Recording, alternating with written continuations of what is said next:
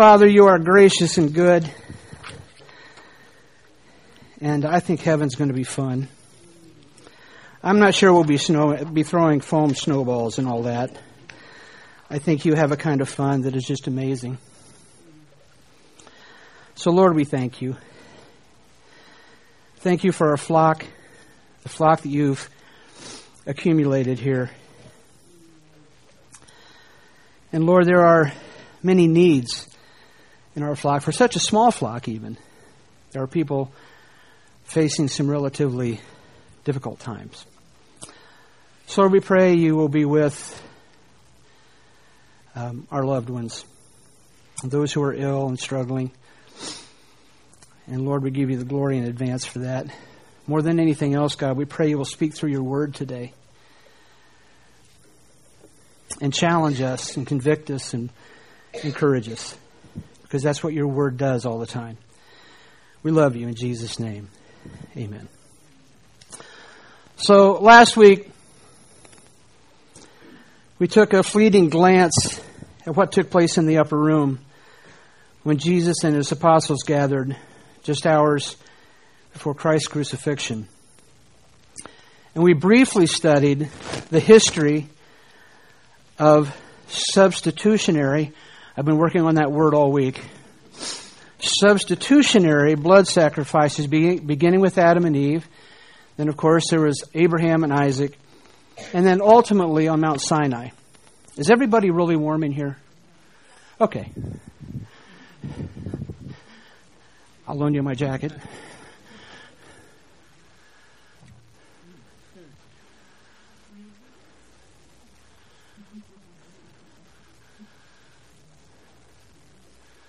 I'm getting there.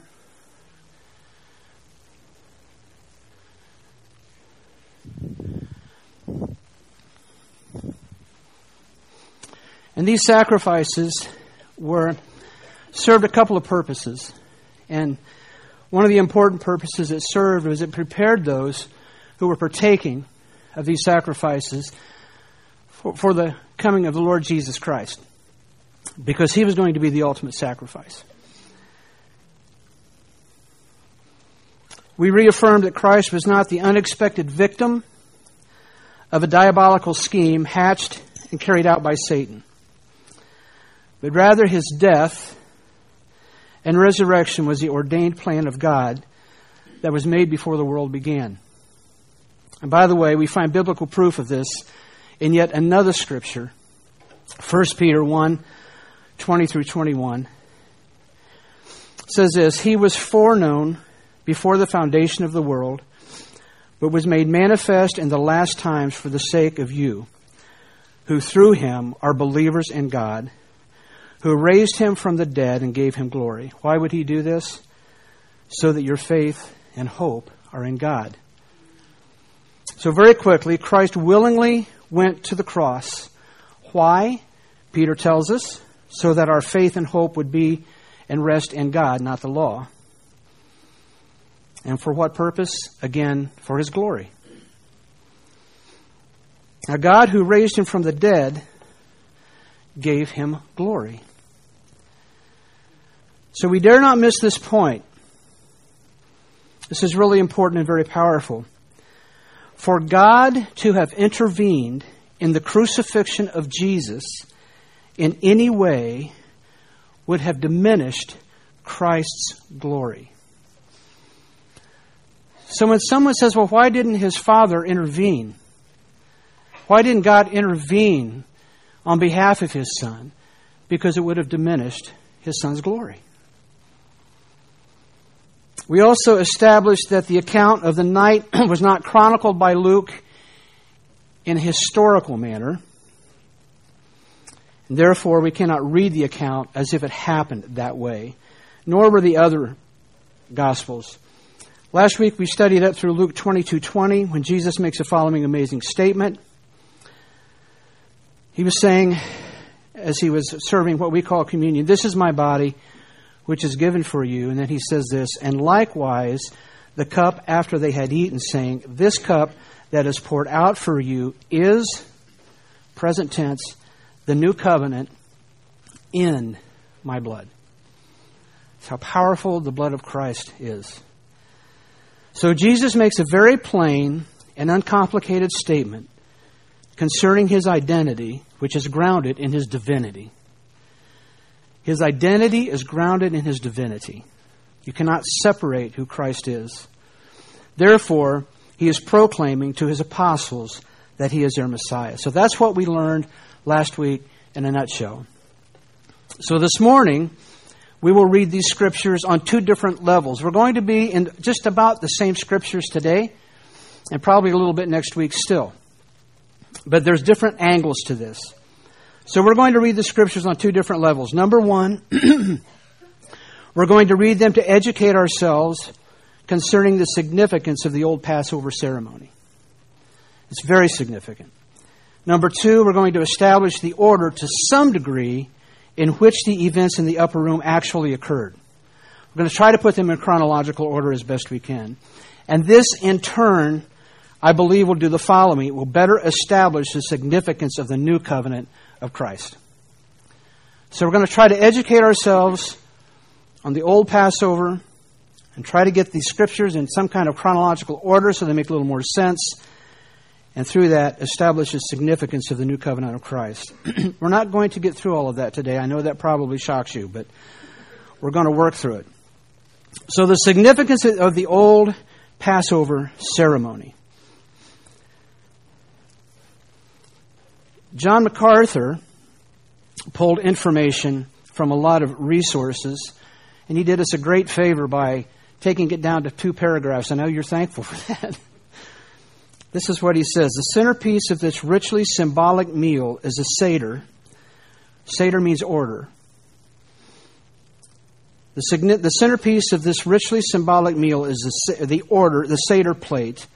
On the Seder plate, there are 5 or 6 different Passover foods, each symbolizing a unique element of the Exodus story. At various points in the Seder, participants partake in these different foods to tangibly reenact the events of the Exodus. When the Israelites learned that the Pharaoh had agreed to let them leave Egypt, they did not have time to bake bread for their journey, lest Pharaoh change his mind, which he did. They quickly made unleavened dough and baked it on their backs in the sun, also called the bread of affliction, symbolizes the hardship of slavery and the Jewish people's hasty transition to freedom. Very interesting, don't you think? How can we get this bread baked the quickest and still get everything accomplished that we need to get accomplished? Well, they put the bread on their backs and let the sun bake it while they were doing everything else. So the Passover celebration was filled with rituals and represented God's involvement in the nation of Israel, which included, and thank you for John MacArthur for all that, delivering them from their enemies. The Passover celebration celebrated God delivering them from their enemies and disciplining them when they disobeyed. His involvement on a spiritual level was also celebrated. He claimed them as his people and gave them a separate identity by way of placing an irreversible mark upon the men of his chosen people. He's saying, the men who have this mark are undeniably mine. They belong to me. And then he established the law through which he revealed his character. Many purposes for the 10 Commandments and the other 600. But one of them is this. It didn't take very long for Satan to establish counterfeit kingdoms. And all of these gods that were created from man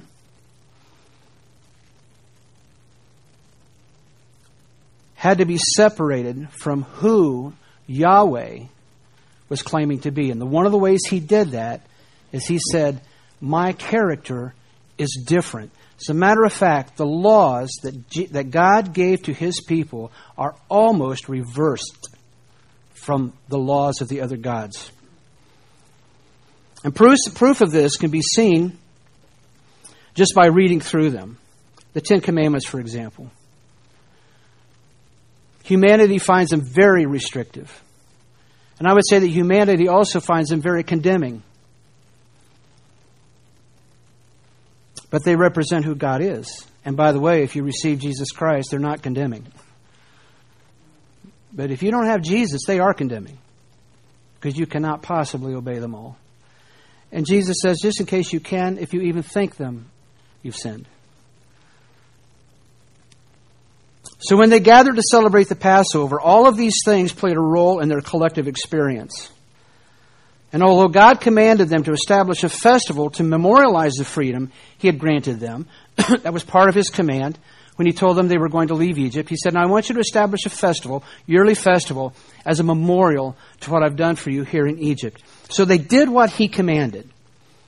The problem was, Passover had become little more than an Independence Day type of celebration. You know, we have things that once meant a great deal to us, and if you do those things enough without thought as to why we are doing those things, they not only become mundane, they become a little bit oppressive. That is part of the problem, if not the major problem, with legalism. It looks great on the outside. And people who try to keep the law out of fear of losing their salvation, I would say they have a relationship of fear with God. Not necessarily a relationship based upon love. I'm not saying they don't love God. I am saying this: if you fear the wrath of God, and that is your sole purpose for being obedient to God, I don't think you have the kind of relationship with your Heavenly Father that He wants.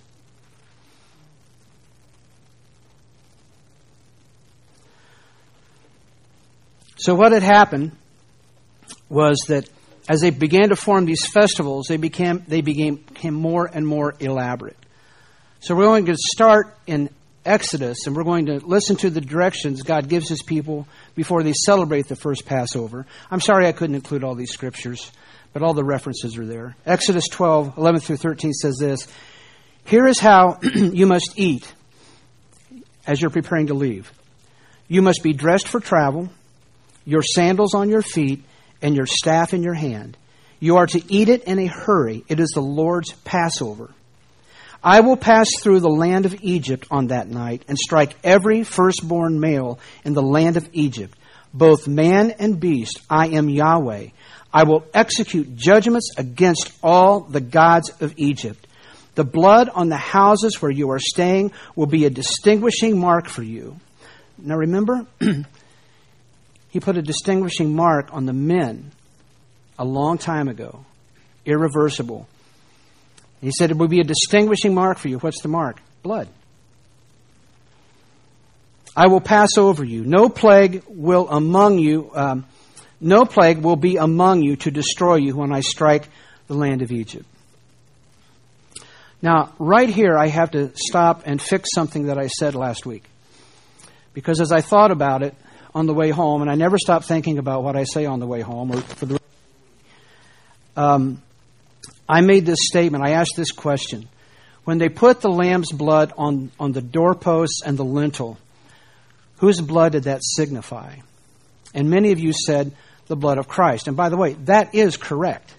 Absolutely correct.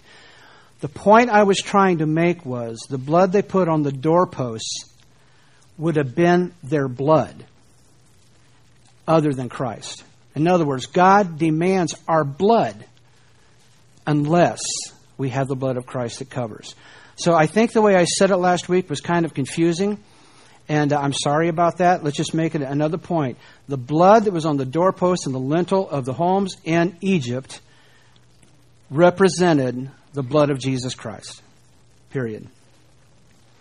So God was preparing His people for a swift and powerful judgment upon all who were not covered by the blood of lamb would suffer.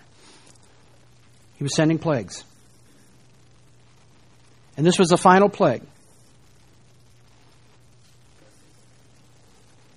And these were His instructions. Be ready to go. Have your bags packed, your shoes on, your affairs in order, and do not dawdle. Dawdle is a favorite word around our house because we have people that dawdle in our home. And we say, we need to get this done. And we just kind of dawdle about. And we get it done at some point. He says, don't do that. He says, you need to prepare to leave. This is not your home. Egypt is not your home. Can you see the connection here to what God instructs of us today? So by the time Jesus arrived on the scene, Passover had worked its way into a 7-day combination of the Passover and unleavened bread festival. Not that this was a sin, but it is a fairly accurate portrayal of a people who had forgotten the sense of the urgency of obedience. I want to repeat that phrase, if I may. There should be a sense of urgency concerning our obedience to God. And they had forgotten. See, when you have been enslaved for 400 years and all of your privileges have been removed, and you are working to the point of death, and you're saying, God, where are you? God, where are you? If you're going through something and that's manifesting itself into your life, and you say, God, where are you? God, where are you? God says this, I am here, and the time is coming when I am going to act. You need to be ready. And that's exactly what he was saying to the Israelites in Egypt, and exactly what he's saying to us now. There is a story of a young soldier during the Civil War who, when pitching his tent in the field for the first time, was pounding the stakes very deeply in the ground. He had tied those ropes on, and they had stakes, and he was using whatever he could, and he buried those stakes very deeply in the ground. A sergeant came along and said, son, don't drive the stakes too deep. We never know when we will receive an order to move on. You have to be able to pack up your tent and march. It's a good story. See, there should likewise be a sense of urgency in our obedience to God today. God could call us home at any time, by the way. Or He may call us elsewhere in His service. To what are we clinging that would keep us from obeying Him immediately? Just tell you an area where I fail. I do that a lot, and you're probably wondering a lot about me. Don't worry about it. It's not worth it. But here's the thing. I'm not a good planner. I'm a good dreamer. And all the people in leadership go, hey, caramba. I'm a good dreamer. And if I really believe in something, I can get things moving and motivated. And I can even carry them on for a while. But I'm not a good planner. And probably if this church has suffered at the hands of my leadership, it's probably in that area. Men, the best thing you can do for your family is to prepare them for your departure.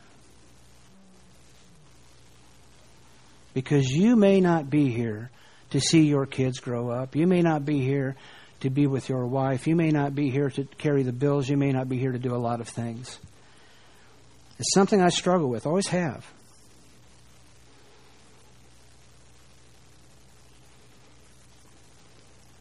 What are we doing? What are we invested in that would keep us from obeying God immediately? Can I tell you what I believe one of the greatest deterrents for serving in our churches is today? It's our obsession about our age. That's what I think one of the greatest deterrents of serving is. By and large, the church is growing older, you guys. Fewer young people are involved in organized church. And if they are going to a single peer church where they're all pretty much the same age. Many of them are in the same generation and do not have the benefit of wisdom from their elders. There are no elders. So, who is to carry the torch? Us. This generation that is represented here for the most part. God neither mentions a minimum nor a maximum age that limits our service to Him. As a matter of fact, some of you have more to offer than you did when you were 20 and 30 and 40. As a matter of fact, I hope you all have more to offer when you were 10, 20, or 30 or 40 years old. Because if you don't, you haven't matured very much.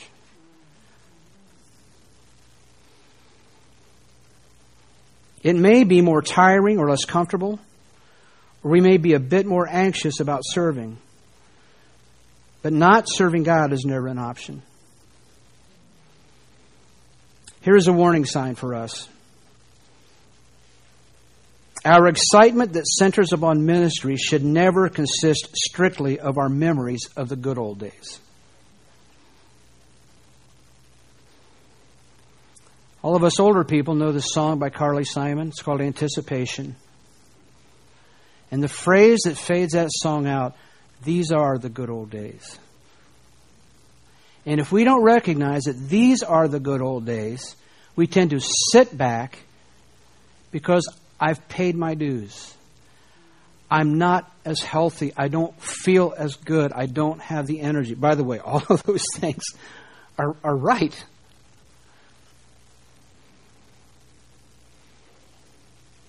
Be excited now for what God is calling you to do now. Be active. I think we have that in our church. We have some active people. It's a good lesson. How deep are your stakes in this world? So we're going to move on to Luke 22, verse 14. You see, we've heard that before, and indeed you have. We're not going to stay there very long. Luke 22, 14. And when the hour came, he reclined at table, and the apostles with him, and said to them, I have earnestly desired to eat this Passover with you before I suffer. For I tell you, I will not eat it again, that's implied, until it is fulfilled in the kingdom of God. And then in Luke 22:17, he says this, and he took a cup, and when he had given thanks, he said, take this and divide it among yourselves. So we see in Luke 22:17 that he lifts a cup, gives thanks, and instructs them to divide its contents among themselves. They are to share this cup. We do it differently here. We have little tiny cups and we have little pieces of bread, and that's okay because it's symbolic. It's symbolic. But what Jesus was doing is he was saying, this is the same cup. We're all family. We're a community. And the same with the bread. And just a quick word about the cups and the meal. There were 4 cups that would be lifted during the traditional Passover meal. So this is where we're trying to educate ourselves into the Passover and what they did at the Passover and why it meant something.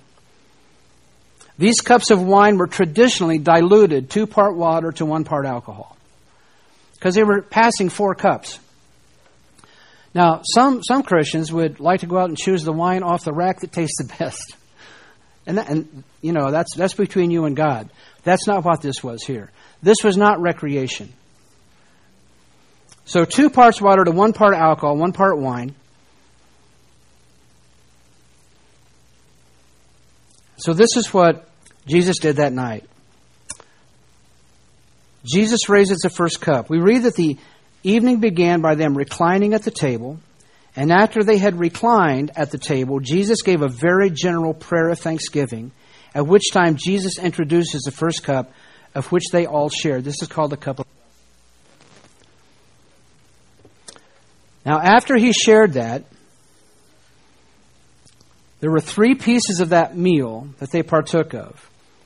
Before they did that, there was a ceremonial cleansing. They dipped their hands in a basin of water. By the way, Pontius Pilate would do that. He washes his hands of this. It didn't work. He's accountable. They dipped their hands in a basin of water. This was done for hygienic reasons, because it was a dusty atmosphere. They didn't have sinks and water fountains all over the place, as well as for ceremonial reasons. This was to symbolize an inward cleansing of the soul and making oneself right with God. Jesus raises the cup, gives thanks, and they have the ceremonial cleansing. The second thing they do is they eat bitter herbs. Now, the bitter herbs symbolize the bitterness of being in slavery in Egypt for all those centuries. There would be pieces of bread also dipped in a paste made out of fruits and nuts, kind of ground together into a brown paste. They would dip pieces of bread in the herbs and the paste and eat that, reminiscing about the bitterness of the people of God in captivity before God set them free. So we have God raising the first cup, there's a ceremonial cleansing, and then there's partaking of the bitter herbs. The next thing is the singing of the Hallel.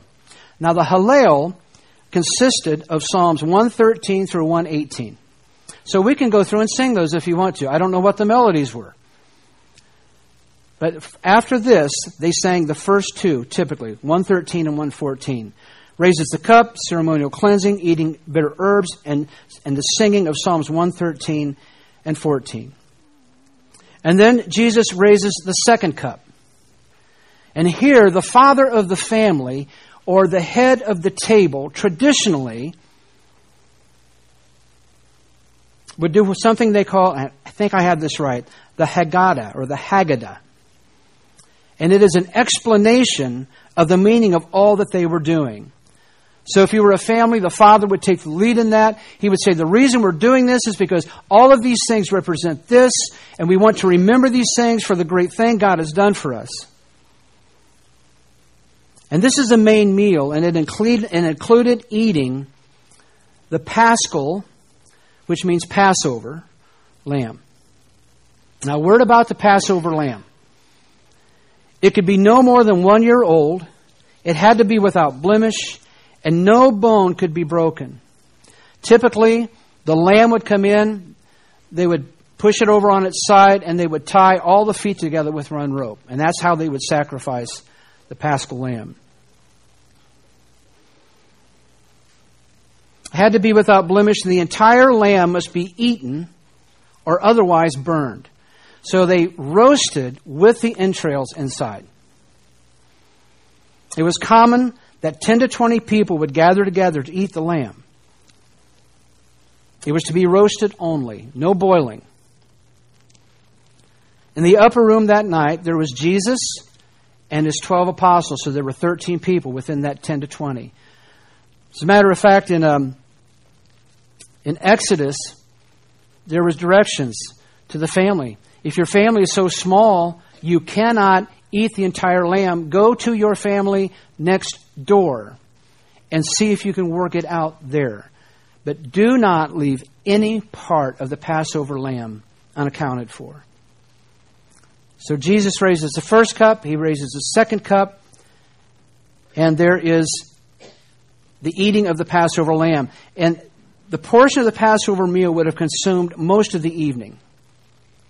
It would have lasted for, as I read it, almost every resource, hours and hours. Now, traditionally, during this time, people talked and listened and were taught the Scriptures and perhaps even debated and argued just a bit. This was central to their culture, their religion, and their family or community unity. It was a time of conversation. And by the way, it was no different that night with Jesus. They talked, they listened, Jesus taught, they debated, and they argued. Remember what they argued about? Who of them was the greatest? At Passover. We'll get to that next week. Then Jesus raises the third cup. Now it is here that Luke tells us that Jesus said and did the following. In Luke 22, verses 18 and 19, this is what he said. For I tell you that from now on, I will not drink of the fruit of the vine until the kingdom of God comes. And he took bread, and when he had given thanks, he broke it and gave it to them, saying, This is my body, which is given for you. Now, that's very familiar to us if we've been in church for any length of time at all. There is something that I think is interesting to point out many times, and I may have said it myself at communion, this is my bread, this is my body, which has been broken for you. That's not what it says, because his body was not broken. This is my body, which is what? Given for you. I know what people mean when they say broken for you, because he was suffering. But there was no broken bone in Jesus. So, do with that as you wish. I thought it was just kind of interesting. So Jesus is saying, I will not eat or drink this until the kingdom. And when he gave the cup, he said, This cup that is poured out for you is the new covenant in my blood. This is a proclamation that this cup, the third cup, that is poured out for you is the new covenant in my blood. He used the third cup to make that proclamation. This is interesting in that there was traditionally a fourth cup. And Jesus chose not to acknowledge the fourth cup. And you want to find... Here's a task. Try to figure out what that means. This is shrouded in mystery. However, the very last thing I read... No, I couldn't have read that on Tuesday. I had to wait until Friday. The very last thing I read was I think it makes the most sense. After he drank the last cup, and then they sang Psalms 115 and 118, and that was typically done after the fourth cup. So why would he do that? Well, the absent fourth cup and the old covenant, God lets us know that the redemption which is ours is still not fully complete. We must await the future with hope of Messiah's coming, for He alone can transform us fully into the holy people He has ordained us to be. It comes from graceintorah.com. Jesus certainly would not have included this final cup, as He was indeed fulfilling that prophecy. They no longer had to wait. It is interesting that Jesus was twice offered wine after that while suffering on the cross. He refused the first one because it had gall in it, which was a form of myrrh, and it would have dulled His pain. Matthew 27:33 says this, and when they came to a place called Golgotha, they offered Him wine to drink mixed with gall, but when He tasted it, He would not drink it. It would have dulled the pain. Jesus must fully suffer for our sins. The second offering of wine, John 21:28 says this, after this, Jesus, knowing that all was now finished, said, in order to fulfill the Scripture, I thirst. Get that. Why did He say, I thirst? Was He thirsty? Tells us why He said it. In order to fulfill the Scripture. A jar full of sour wine stood there, so they put a sponge full of the sour wine on a hyssop branch and held it to His mouth. When Jesus had received the sour wine, He took it. He said, it is finished. And He bowed His head and gave up His spirit. It is of further interest that this wine was offered to Him on the cross by a hyssop branch. Because in Exodus 12:22, when God was instructing them how to put blood on the doorpost, take a bunch of hyssop, dip it in the blood, and put it on the doorpost and the lintel. So the last wine Christ was offered was fulfilling that picture of being offered His blood, so to speak, the wine, with a hyssop branch. Isn't God great in details? So we see the importance of the Passover, first from Israel's perspective, and that it was a memorial to all that God had done for them. And secondly, it was important to God that it was pointing to and preparing Israel for the arrival of their Messiah. Same Passover served both purposes. Israel looked back on the grace and the deliverance from Egypt by God, and God was looking forward to the crucifixion of His Son. And both were a blessing. One pointed back to their rescue, the other pointed forward to their rescue. As much as Israel may have taken for granted all that God had done for them by freeing them from slavery in Egypt, I wonder how much we unwittingly take the cross for granted in the same manner. When I think of those 12 men reclining at that table in the upper room with the Son of God, with the second person in the Trinity, 100% holy, 100% man, having poured His holiness into the servant, Jesus. I know beyond a doubt that I would have been just as unaware of what was taking place.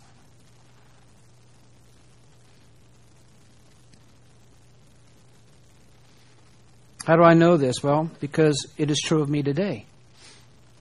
Because I'm taking Him for granted right now.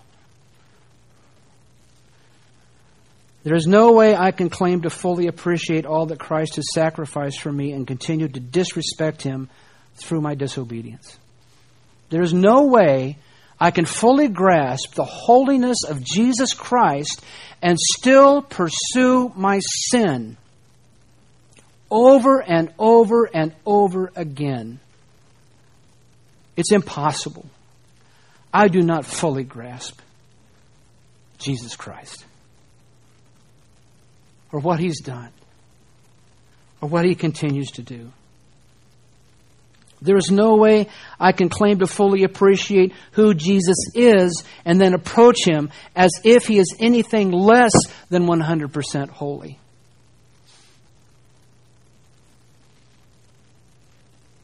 And I am without excuse concerning my ignorance of God's Word, because the New Covenant, the New Testament of the Holy Bible is readily available, and the Holy Spirit, the interpreter, lives within me. Neither was true for the apostles at the Lord's table. These are the things we have. We have more information about the person of Jesus and the Trinity and the power and the holiness of God than these 12 men had.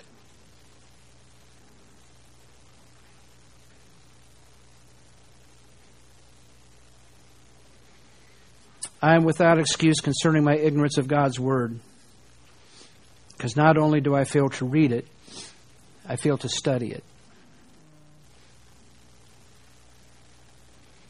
How about you? Where are you in this story? I know where I am. I do not know where you are. You know where you are. For what are you without excuse? Have you received Jesus yet?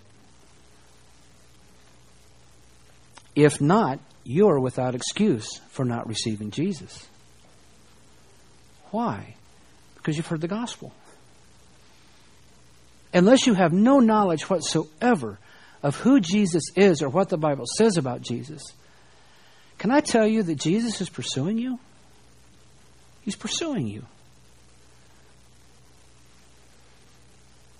As a believer, are you trying to live two separate lives?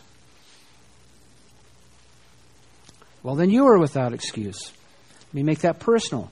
We are without excuse.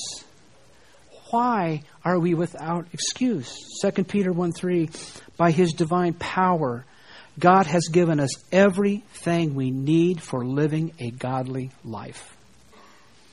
Now, is God lying to us, or is this true? We have received all of this by coming to know Him, the one who called us to Himself by means of His marvelous glory and excellence, not by means of our understanding the Bible. He does this by means of drawing us to Himself through His glory and excellence. Even before the Bible was penned, Paul says, we are without excuse in Romans. But there is hope. Paul in Romans, by the way, we're going to study Romans. Not soon, because it will never stop. You think Luke is long, but Romans is such a rich book. You all have been patient. So let me read this hope to you. Paul is coming to terms with who he is in the flesh. In Romans 7:24 says, this wretched man that I am. And he's a believer now. He's a believer. You ever feel like a wretched person as a believer? Wretched man that I am, who will deliver me from this body of death? Thanks be to God through Jesus Christ our Lord. So then, I myself serve the law of God with my mind, but with my flesh, I serve the law of sin. in my mind, in your soul as a believer, you crave to serve Jesus Christ. You crave to throw all of the sin out of your life, and you have to be tormented at times. Are you tormented at times? And Paul says, I get that. Because I myself serve the law of God with my mind, but with my flesh I serve the law of sin. What's the law of God? God's love. What are the two most important laws, Jesus? Oh, that's easy. Love my dad and love each other. That's the law. That isn't what they expected to hear. Which one of the 10 is the most important? Which one of the 600 is the most important? God says it's easy. Love my Father. Love me. And love one another. This is what Paul is saying. And then Romans 8:1. I'm going to go back and read these two verses so you get it all in context. Wretched man that I am, who will deliver me from this body of death? Thanks be to God through Jesus Christ our Lord. So then I myself serve the law of God with my mind, but with my flesh I serve the law of sin. There is therefore now no condemnation. For who? Those who are in Christ Jesus.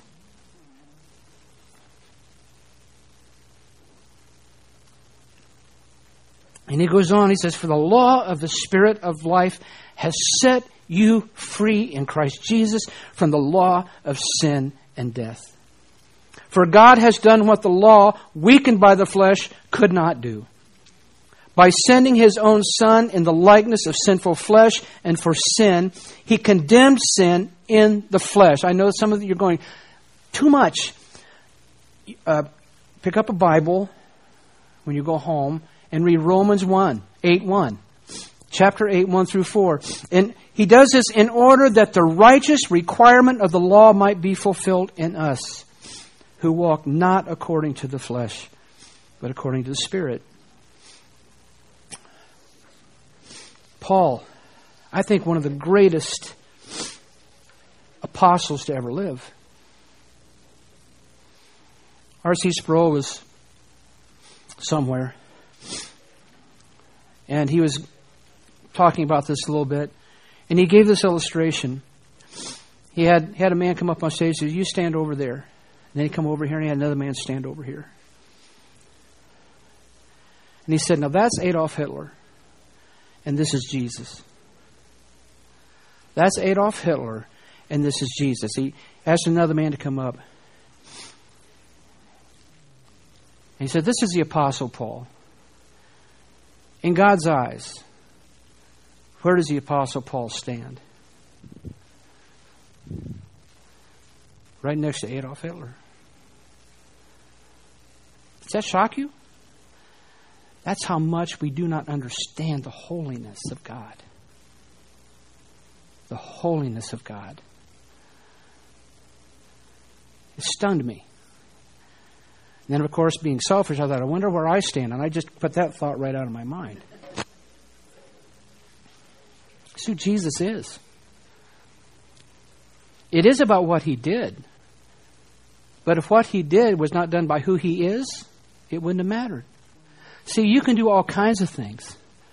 And people may laud you. You may feel better about yourself. You may want to give to the people that don't have so much. You may want to help other people. All of those things may make you feel better. But unless it's coming from the heart of Jesus Christ, it counts for nothing. Nothing. As churches, we have to ask ourselves why we do what we do.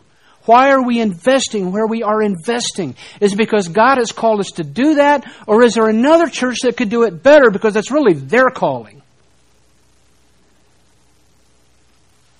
Prayer. Prayer. God, you are beautiful.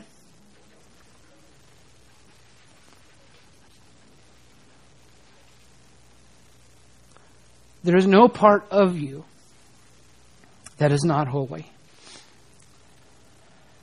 I thank you for your grace and your patience. I thank you for your grace with our pride at times. Thank you for your mercy as we grieve you. But Lord, mostly, I thank you for who you are, and I thank you for Romans 8:1.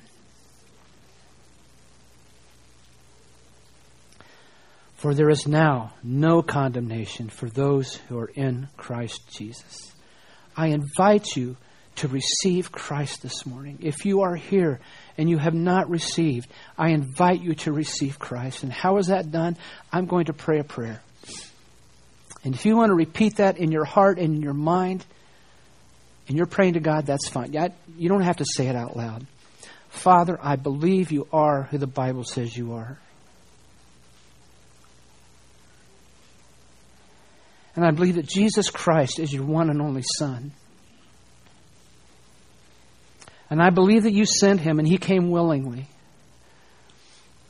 to be born into poverty through a virgin. And I believe, Lord, that he ministered and he walked among us. And I believe, Lord Jesus, that you know my name. And I believe that you did go to the cross and you suffered on that cross for all humanity, and you died on that cross, and you rose from the dead. And Father, I believe this. Lord Jesus, I believe this. Holy Spirit, I believe this, that it is only through you that there is salvation. And Lord, I may not understand it all. That doesn't mean I cannot receive it all.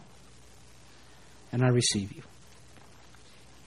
And if you pray that prayer, you had never prayed it before. If you prayed that prayer, welcome to the family.